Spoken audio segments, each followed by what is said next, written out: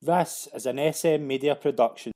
Hi everyone and welcome to this very special edition of SM Media, our special podcast. I'm Scott McPike by Stephen Harrigan from Harrigan's History of Heart and Hand. Stephen, thanks very much for coming on. It's a pleasure to have you. Pleasure to be here. Thank you very much for the invite. How are you doing? All right? Yeah, pretty good. We're just chatting and saying that, the festive period, I get 2 weeks off at this time of year, so that means a few overindulgences in eating and drinking. So eat, drink and be merry, as they say. Brilliant. So it's one of the times you just enjoy every moment you've got with loved ones. Well, I'm bringing you a special podcast today, just kind of, obviously Saturday coming up, it's the 50th anniversary of the Ibrox disaster where 66 fans tragically lost their life. I just want to kind of ask you, Stephen, like, how difficult is this time of year? Obviously, like, I'm young and I don't know if, as I said, when I kind of arranged to kind of do this show, I was saying to you straight away, like, I'm going to struggle with this because I don't know the full details of the story. I've tried my best to research it over the years, and I've kind of I think I've tried my best to kind of get a show in place. And how for yourself, like, what's your kind of thoughts on the anniversary? It's a big milestone this year. I think it's something, I don't want to say celebrate, but it's something we have to remember. We have to always take into focus what happened at 66 people went to a football match and never came back. There's a lot of lessons to be learned along the way, but the top of it is families are without loved ones, and that's never something that's acceptable, even back then in different times. Most of my experiences have came through to speaking to people. Know people that was there. My grandfather, his experiences, the person sitting next to Ibrox, lost 2 friends from Knightsbridge did it. So yeah, that's mostly where my experiences come and how I've got my lessons throughout these years. I don't think I'm far off ages with yourself, but certainly it was taught to me and brought up to me at a very early age, importance of this date and importance of why we should always remember it. Yeah, definitely. It's always this time of year, but I think this year's a big one, but every year we do think about this game, this kind of sad time round about this time of the year, but we'll get into kind of what happened that day. Obviously, the 2nd of January 1971, it was Rangers played Celtic at Ibrox in a traditional New Year Old Firm derby. It was a big game for both teams. What was the significance? Was obviously Celtic were obviously going through their 9 in a row period. They'd obviously just won the European Cup. Like, were Rangers and Celtic kind of close at this point, and they're kind of running for the title? No, Rangers, we weren't particularly doing so well. Celtic were very much a dominant side and very much in their pomp at this stage. So for us, it was just about the importance of an Old Firm fixture and trying to lay a glove on the other side of the city that was having so much success during this period. Yeah, obviously Jock Stein, Willie Waddle led both teams, and it was an uneventful New Year game. It was pretty uneventful during the game. It was 0-0 up until the 89th minute. Jimmy Johnson gave Celtic a dramatic 1-0 lead, which I think a lot of Rangers fans thought the game was over, but Rangers got the park and equalised with Colin Stein in the 90th minute, and the game finished 1-1. Like, what was obviously you spoke to a few people that were there that day. What was their kind of thoughts of the game? The thoughts were it was a pretty, it wasn't a spectacular game by any means. It was a very cold day. There's a mist kind of drawn in, but the game was particularly uneventful, especially for an Old Firm game. And then it comes to life in the final stages. Of course, I think Bobby Murdoch hits a shot that hits off the bar. Yeah. It's turned in by Jimmy Johnson. And then basically from the prevailing kickoff, Rangers got up the field, get a free kick, like on our left-hand side, just in the left-hand side of the box, whip it in. It's a very scrappy goal by Colin Stein, but that's the last kick of the ball. So at that stage, it was celebrated like the Rangers in like a win because, to lose a 90th minute goal, this isn't the days, of course, where you're playing 5 and 6 minutes or more injury time and stuff like that. So to go and get an equaliser at the closing stages felt very much like a win for them. The majority of supporters in attendance here. I think if you're a Celtic fan that was in attendance, you'd be pretty disappointed that you let that slip. But other than that, it was a draw, which is always or seen as a good result in Glasgow, because it's less, going to be less trouble, less incidents to deal with, traditionally. So both sets of supporters were probably leaving the ground. Celtic pretty disappointed. Rangers fans were jubilant. I haven't snatched that last half equaliser. Yeah, definitely. As you said in that earlier on, and I kind of wrote this down as well. There was kind of misty conditions kind of set in during the game, which made it kind of difficult for a lot of fans to kind of see the game and things like that. But what I just want to kind of say is as well, I spoke to a couple of people who were there that day. My dad's friend was one of them. He said basically that day he couldn't even see Colin Steen's goal because of the fog and the mist. Like, so we move on to kind of after the game. Now, what I always thought was, and I don't know, like this is where obviously we kind of start with what happens after this. And my understanding up until a couple of years ago was that when Jimmy Johnson scored, a lot of the Rangers fans that were from Stairway 13 obviously left the ground to get home for early trains and things like that, whatever the case may be. And what I always understood, and I don't think I was ever told this, I just assumed this is what happened, is that whenever Colin Steen equalised, a lot of the fans rushed back to try and get up the stairs, and I always thought there was a crush in the middle. Was this that I kind of read about this in the past few days, and this was confirmed not to be true? Like, did you hear that kind of thing as well? Like when you were? Yeah, it's a great myth. Certainly in my younger years, this was the one I heard first. Probably around the playground and stuff like that. Yeah, people always spoke about how it was a last minute goal by Colin Steen, our last second goal really. That people changed direction, and the people that were coming down the staircase that created this. But I was told very early on by people that are close to me that this wasn't the case, that they didn't believe that. And I think the myth got arms and legs as well when you've seen certain things like Upton Park had a sign for many years that used to say, "Remember Ibrox, leave slowly." So again, added to the mystique. Yeah. Putting the illness back in the fans and telling you to take their time as they vacate the ground in the days. But yeah, certainly I think that's where the myth got kind of arms and legs. But for me, it was nothing more than that. Anybody that was there, anybody that really deals into it knows that wasn't the result. It was actually proven not to be the contributing factor in the inquiry that followed as well. Yeah, the thing with it as well is it was 80,000 people at the game, and 20,000 fans used Stairway 13 as their exit because, as I believe, it was the closest exit to the subway. Obviously, you and I have been to Ibrox on many occasions, and we've seen that this is the case. Like, how was that? Like, I never ever understood. Like, how did the exits work at the time? Like, where were they? Where were the kind of staircases?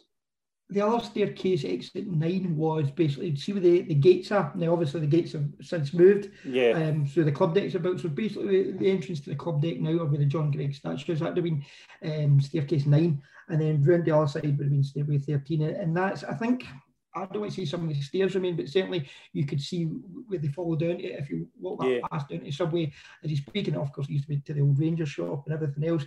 And you got to remember, these grounds were built. Ibrox was like many grounds around Britain. It was one of the, you go up and then down into the terraces. Yeah. Most of them, it had some moderations, cutting the capacity. Obviously, Ibrox used to hold 120,000, and now the capacity at this time was 80,000. But most of the moderations were very minor. They hadn't changed an awful lot since the days of, after the Second World War. The only things that were added to really of any real significance, I think, were kind of, roofing. Some places called them the shed, that kind of thing. But there wasn't a great deal of infrastructure added. The barriers were upgraded to metal, that kind of, and wood replaced. But apart from that, most of the grounds still resembled that. And all of them resembled that kind of oval shape that you see in old pictures of an awful lot of the grounds. It was just up and over the gravel, and then that took you down. So the stairways, if you ever stand down at the bottom, going down to the subway from the kind of, it's the car park now, the bit that you can walk around Ibrox. Yeah. You can imagine how steep it must have been to get you right up and then and back over the terracing. Yeah, that's what I've always thought as well. Like, I've used that stairway quite a few times to get kind of closer to my dad's car and things like that. And I've always, the one thing I've always said is the steps were really steep, and I never ever kind of fathomed just how there was 100 of those steps, how hard it must have been, especially on like a winter's day to climb them. I mean, the only thing I can think is, see, this day and age, if you've ever been in the stand behind the goal at, say, Fir Park, that's a very steep staircase. As you're going up to the top tier. But obviously it's nothing like it was, because the gaps between the steps as well were a lot different. There wasn't legislation in place that had to be a set distance and set number of steps. So yeah, it's very steep, but that's how all grounds were constructed. My grandfather and my dad as well always say that they were amazed that nothing ever happened at Hampden. They said Hampden was the worst ground of them all, you know, in terms of going there. You really felt for your safety at that ground. So it wasn't unusual, and that was just how they were constructed. And it was very much of its time. Yeah, and the stairway was separated by 7 steel rails that some of them obviously gave way in the crushes. We've seen kind of photos that I've seen since, and there were grass banks at either side of the stairway that were inaccessible due to the concrete partitions that held the staircase up. Were they only just put in like a few years before that, I think? They'd been added. There'd been an incident in 1961, another tragedy where two boys had lost their lives on that very staircase, so they've made some moderations. And in that case, I think it was wooden slats that had gave way and obviously contributed in some way. So they'd shored them up by basically putting concrete pillars in, so they couldn't go in there. And they put the metal railings and reinforced them down the sections to split it up. And that was thought to just make you obviously pick a lane, if you imagine, as you're going down that staircase, and spread out the volume of the fans when they're leaving. Yeah, and after the game, it's believed. I don't know. I obviously want to get your thoughts on this if you kind of believe what happened here. But the belief is a spectator lost their footing, causing a crush, and people were kind of losing air gradually at the top of the staircase. Is that what you kind of heard as well? Yes, and I was told that by somebody who unfortunately was there, and I don't know if he was a direct eyewitness, but certainly from a very young age, it was very quick to point me in that direction. And again, going back to that, what you spoke about earlier, that myth of people turning back. He said no, it was somebody falling, and when somebody falls, the momentum's going to take them forward, and it just gives that kind of domino snowball effect that unfortunately ends in tragedy. Yeah, and the thing as well is that did you watch the documentary last night on BBC about it? They showed you it was kind of a reconstruction kind of photo, and it just if that was how it ended up, like the way the kind of people were just crushed at the bottom of how was it only 66? Do you know what I mean? Like it was just it looked crazy, and I just can't fathom how hard it must have been to get out. And eyewitnesses say that we're losing air gradually, but I want to just touch on obviously a few of the victims that were mentioned kind of last night. The 5 kids from Markinch and Fife, like that story just kind of it made me near enough cry. It was just a horrible story. But the three Celtic supporting friends as well, with their five Rangers supporting friends they'd arranged to go to the game separately, and they were going to meet up after the game, and that was just how heartbreaking was that to hear that story. That's a story. That's the first thing you're told after the facts are relayed to you about disaster. I think that's the first thing I can ever recall hearing about it, and it just breaks your heart. Yeah. I didn't realise that they'd went away or they'd went into Glenrosses with a couple of Celtic supporting pals, and then they kind of split off. But for 5 boys to go and 3 of them buried in the same day in such a small town. They're wounds that just never heal. I mean, how can you ever deal with that? 5 boys, 5 friends. I go to the football, and I'm sure you do, for a number of years with my pals, and you can never ever imagine that you all just wouldn't come home one day. It's just unthinkable. And when it's such a small community, the impact on it is felt a lot greater than if it's a larger one. It doesn't, obviously, for the families, the impact is still very much the same. But when you see the pictures, you see the whole turnout, it just absolutely breaks your heart. Yeah, really hit home watching it yesterday. Peter Easton, Martin Payton, Mason Phillips, Brian Todd and Douglas Morrison. All 5 of those young boys lost their lives that day. It was just horrible to hear the stories of their loved ones and their friends and that as well. Like the youngest victim as well, Nigel Pickup, was 9 years of age. Like I just can't fathom that. I mean, to be honest, when you see the pictures last night, you think about it, it doesn't surprise you, because you think if young boys anywhere in that kind of the crush when it happens, you're not going to have a lot of chance. He's not going to have a lot of height as well to get a lot of leverage, to pull himself out. It's tragic. 9 years old, it's horrible. Yeah, so much of his life to still live. Yeah, and I've heard kind of eyewitnesses reports, and I want to just touch on a story I spoke to a couple of people who were there that day. They weren't anywhere near Stairway 13, but they just told the story of kind of stuff they heard as well about policemen trying to pull people out, and ambulance drivers and things like that trying to just get as many people as they can into ambulances and things. Just the the unsung heroes of stuff like that are obviously the emergency services who are the first responders. But how hard would that must have been for them, just try to get as many people as they could out and get as much people to safety. Yeah, I mean, you think of the chaos that's ensuing. The person I spoke to, the person that sits next to my Ibrox who was there, said that you could, as you come down the stairway, you knew something was serious. He said, but you just couldn't help. There was so many people trying to pull people out and stuff like that. And there wasn't, you've got to remember in 1971 there wasn't any disaster plans in place. Yeah. There wasn't any training for this, or there wasn't any protocols. This was very much in the hop. I always remember my papa tell me that the first thing he ever got sense that something was, wasn't quite right. He was walking down Shield Hall Road, and he said he just heard that, and seen ambulances shoot by him. He said the lights he'd never seen before. The amount of it. So he was very much aware something was going on, but it wasn't until obviously much later on he realised the full extent of tragedy. You think, that policeman they spoke about last night, the documentary, who is that one that's witnessing it? It must be such a helpless feeling, because you really are trying your best. But I'm going to say adrenaline kicks in. But the aftermath, there wouldn't have been any counselling or any help for him as well. And that goes for the people that were there. You heard the gentleman last night speak about it and say that he had to go back off to his work on Monday, and I'm sure he wasn't alone in that. There'd have been a lot of people that were probably suffering from the likes of post-traumatic stress. There was just no diagnosis; it didn't exist, and they're also victims of this as well. It affects so many people. Just the whole impact of the events that take place. Yeah, we'll move on as well. Just talk about Margaret Ferguson, who was the only female victim to pass away in the incident. She was only 18.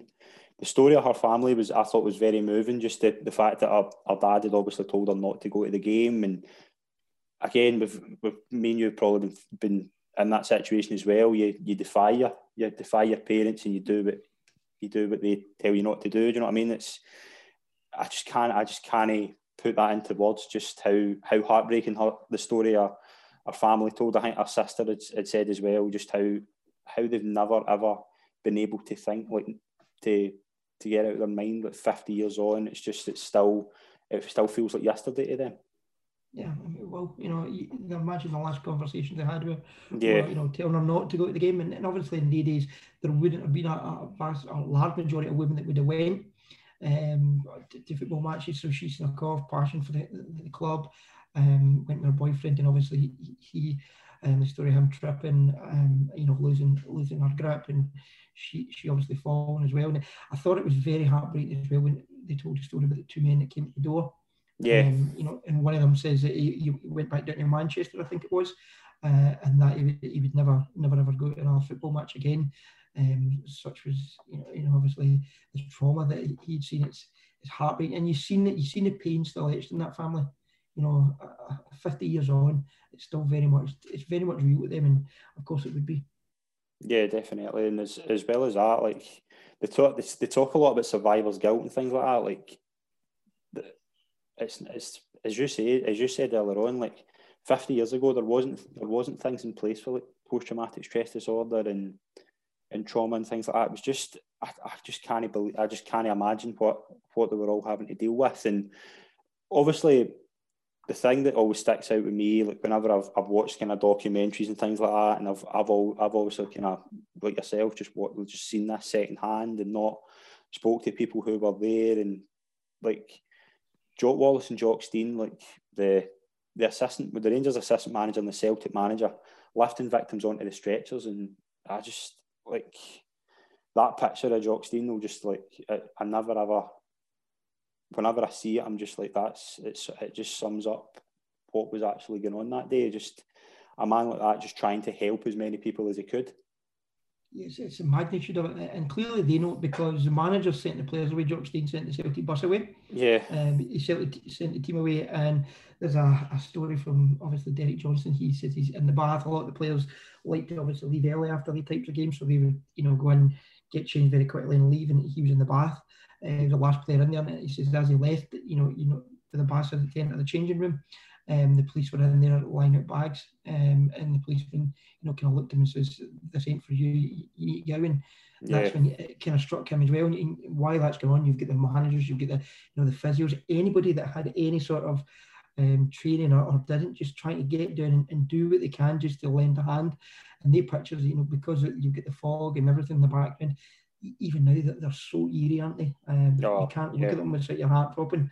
It's just, again, that's the gravitas of the moment, and how desperate the situation are. Everybody is doing anything that they possibly can to try and save lives. Yeah, and obviously most of the 66 deaths were caused by what they call compressive asphyxia, which is basically when you lose air, and 200 fans were injured. But when you hear eyewitnesses, it was like the eyewitnesses that were injured, the people that were injured it was more bruising and kind of loss of air and cuts as opposed to like broken bones and fractures and things like that. What did you kind of hear about that as well? Have you kind of heard the same thing, that it was, because I've always heard like the victim, whenever if eyewitnesses saw the bodies and things, they just looked as if they were asleep because they were obviously they just lost air. Like, is that what you'd heard as well? Yeah, I mean, and there's stories of people's watches popping, due to the pressure situation. Yeah. Obviously, people's belongings getting lost, shoes very commonly. But that picture you said there, unfortunately, is one that I've heard, a few times. It's sucking out of life. It wasn't a lot noisy. It wasn't, huge screaming. There was people waving white handkerchiefs in there to try and tend for help. And it only takes a couple of minutes. You think, 3-4 minutes, and people are really struggling and struggling for life and feeding for air. So they're trying to absorb any bit of energy they can. You can't move. That picture, that diagram, the graphic put up last night. There's no manoeuvring room. There's no wiggle room. No. If you've got bodies on top of bodies, there's just no way for you to go. And unfortunately, it's a bit like drowning, isn't it? You're just suffocated, and the life is unfortunately sucked out of you. Yeah, and I just want to kind of touch on the 66 victims. Just I want to talk about their ages as well. Just one of them was obviously 9 years old. We touched on Nigel Pickup. 32 of them were aged between 10 and 19.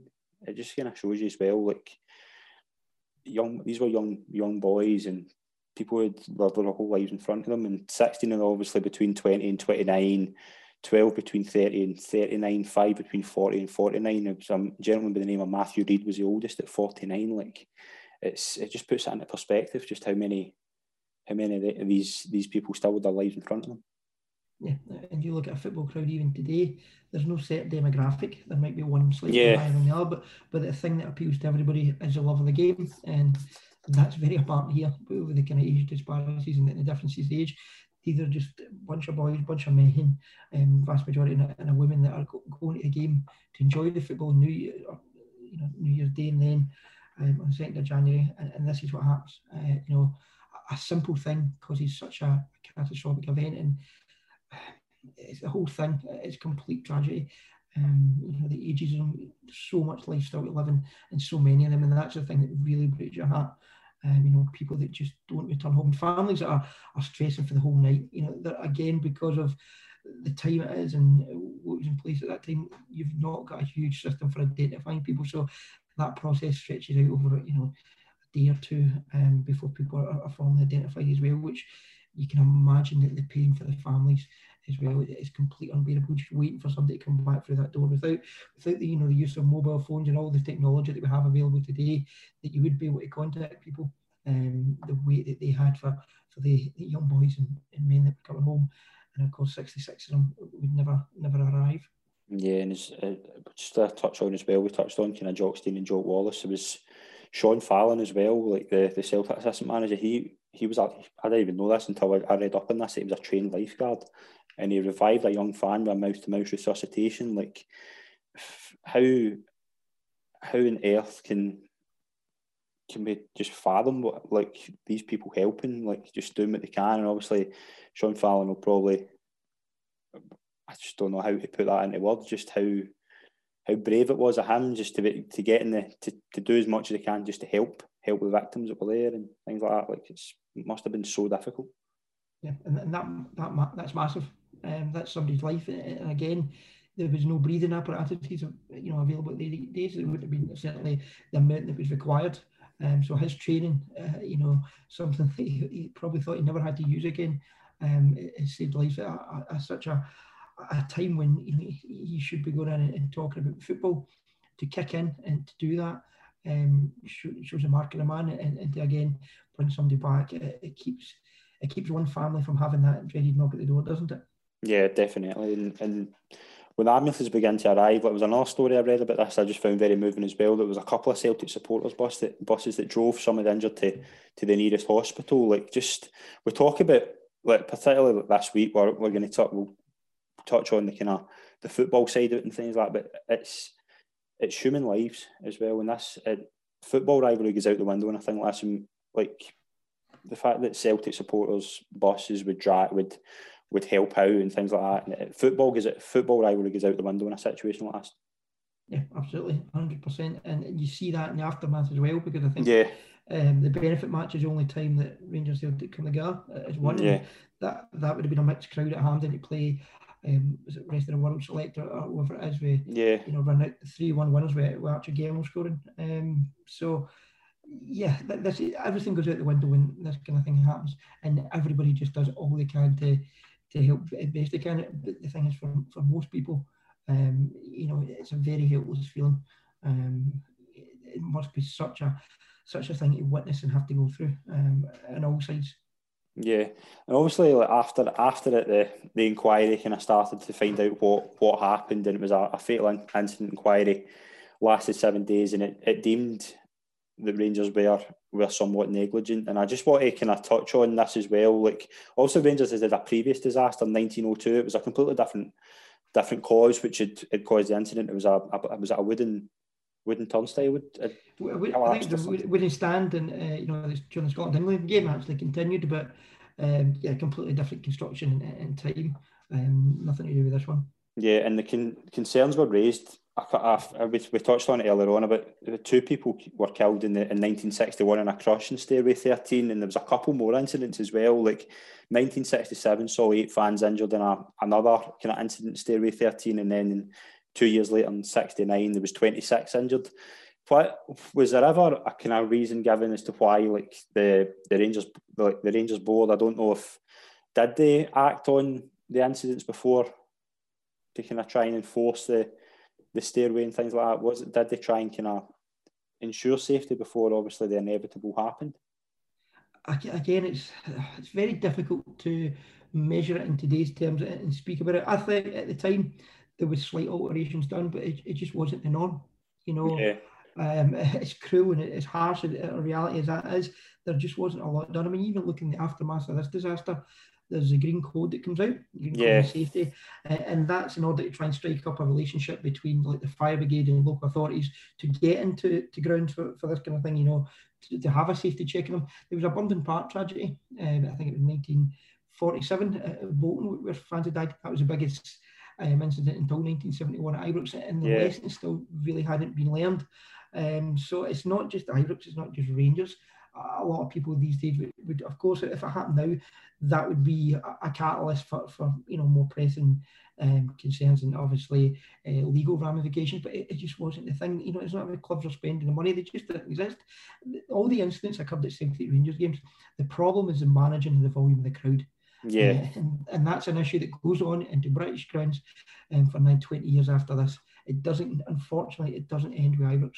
The problem is always, managing that volume of crowd. And as I spoke about earlier about the sign at Upton Park, it's very much about self-policing in these days. It's about, take care of yourself from the way out. And that sign just goes again to highlight what how the reaction was and how the society accepted it. It's your responsibility to get yourself out of that ground. You speak about so many people, and you speak to so many people who were told they could go to the game if they left early or if they stayed, for 5-10 minute time to let that crowd disperse. That was just how it was done. The things that exist nowadays and allow you to flow out a game safely, any kind of big sporting event or otherwise, with relative ease, just weren't in place. We didn't have crowd management, and unfortunately, the greater football world, especially in this country, didn't take the lessons on board either. Yeah, and Willie Waddle, after the disaster, just he sort of made it his life's work to kind of make Ibrox as safe as possible, didn't he? Like, I mean, I've read the story, but I'm going to Dortmund's West Evelyn Stadion for inspiration to try and make it as safe as possible. And that he did make it his life's work, didn't he? Yeah, he did. And that ground is a testament and tribute to all the people that died and all the tragedies, and Willie Waddle, because you look at his vision, and going back, I remember, taking my papa to, we were younger, we'd go to St. Beale's at their Gale House. He was amazed at how the ground looked. It was just stunning. Yeah. And you only have to look at, when the Taylor report comes in after the Hillwood disaster, Willie Waddle's vision was so far advanced in the future. Yeah. The alterations to Ibrox were so small. I mean, it really was by that time just, taking out where the old enclosure was at the standing area there, and replacing it with seats. There wasn't a great deal. You look at the work that the other clubs throughout the country had to do, Yeah, to embark upon, and the money it cost them. We were years ahead of that. 10 years after the disaster, we've got a completely rebuilt Ibrox. It becomes Ibrox Stadium, of course, and it just looks nothing like Ibrox Park looked. And that was a definitely Waddle. He went about, he wanted to make it the best. He went to German engineering to build the stands behind the goals, because I think they're called goalpost structure or something like that. He was very impressed with it, and they held in the noise. So he spent his life, the rest of his life, from that point, and he made a promise. He knew that Rangers couldn't afford another disaster either, and he knew that the people couldn't have, gave their lives an ultimate sacrifice for nothing. So that was his life's work, going out and making it the place it is today. Yeah, as you say, we see Ibrox even 10 years after it as like the mid-80s, and it was just it's such a massive difference, and he completely changed they completely changed the shape of the whole stadium, as you say. Like, it was, I mean, they showed you that last night as well. We completely it looked so far out. Like, I think correct me if I'm wrong, but I think the stadium went, like, the stand went out as far as Edmiston House. Like, now it's so far, I mean, it's a walkway now. Like, he was so far ahead of the curve just to completely change the stadium. And how much, like, does Willie Waddle, I kind of think as well, Willie Waddle doesn't get appreciated enough, just how much he was ahead of his time, and just getting that in place, and just making sure it didn't happen again. It's visionary. I mean, to have that foresight, and then to know where you want to go and speak to the people you want to speak to. Will it be Dortmund's Westfalen? I think they took in, maybe mentioned Gladbach, some other clubs as well in Germany. He clearly knew what he wanted to achieve, and to make the changes, he had to not embrace it, but he was the man that had to sell it to the board, because Rangers, the club, suffered on the pitch for years because the money was getting put in the stands, and rightly so. Yeah. But as a fan base, that was the sacrifice that we had to make at that time in order to get this done. And you see the shape of the grounds, and you look at even the reconstruction of grounds, even these days. Take Hampden, for instance. Hampden's shape has pretty much remained the same. I think of places like Parkhead and that as well. They remain pretty much that oval shape. But he decided, obviously Ibrox had the old running track for the Ibrox races that used to go. And if you see any of the old games back in the 70s, I'm sure you've seen the cars that were parked in the sideline and all that kind of thing. He completely eradicated that and basically grabbed us where we had to be. And as I say, it was so far advanced. In the 80s, we had the best stadium in Britain. In the 90s, we had the best stadium in Britain. There was nothing in this country that could touch us. And just to have that full foresight and to push it and to take ownership of it and to put it really at the front of fans' minds why it was so important, and what a wonderful job he did as well. A really remarkable job by a remarkable man. Yeah, definitely. Couldn't agree more. It's just that this time of the year we do think of this, and obviously this year's the 50th anniversary. How important is it that we remember this every year, every anniversary, just to get reminders that these people went to a game of football and never ever returned, and that should never ever happen. I guess even more important, I think, with every passing year, because you're now losing that generation that was there, that generation, the likes of us that have had people that will, push on this importance of that factor and the events that took place that day. Their generation slowly down out. So it's up to us now, and it's up to the club to continue this. I think we didn't do the best job initially of honouring it. If you think of the original plaque that just stood, it wasn't the greatest. It was only in 2001 that we decided, obviously, put the 2001 the George Grange statue opened. But I always struck me, even when I was younger, I'd never think why it was just that wee solitary plaque. I thought we could have done more, probably should have done more at the time, because it was such a large number of people that went and made their ultimate sacrifice just going to a football game. So it's hugely important. I mean, you think back to the 40s. I was just going to touch on that, you know, that was a very, very emotional day. That was, yeah, it was, yeah. You know, Billy McNeill and John Gregg leading the teams out. It felt fitting. And I think that the fixture itself, for everything else that goes on, the two clubs honour it very, very well. Whatever the differences are, in a lot of different areas, it's one that's always been very much respected and very much respected by the other side as well on a whole. So that's good to see. And we have to keep it the foresight. It can't be something that gets forgotten about. And I don't think it will. I don't think it'll ever in this part of the world be forgotten about. But yeah, it has to remain in the forefront. Come this date, it has to be forefront in every Rangers fan's mind. Definitely. We're just going to kind of wrap up now. I just want to thank you very much for joining me, Stephen. It was really good to get your perspective on it as well. It was fitting that we, like, obviously I had an idea I wanted to touch on it and pay tribute to the 66 victims of the disaster. So thanks very much for joining me on it. It was an absolute pleasure. Thank you very much for having me. Thanks, Stephen. Cheers.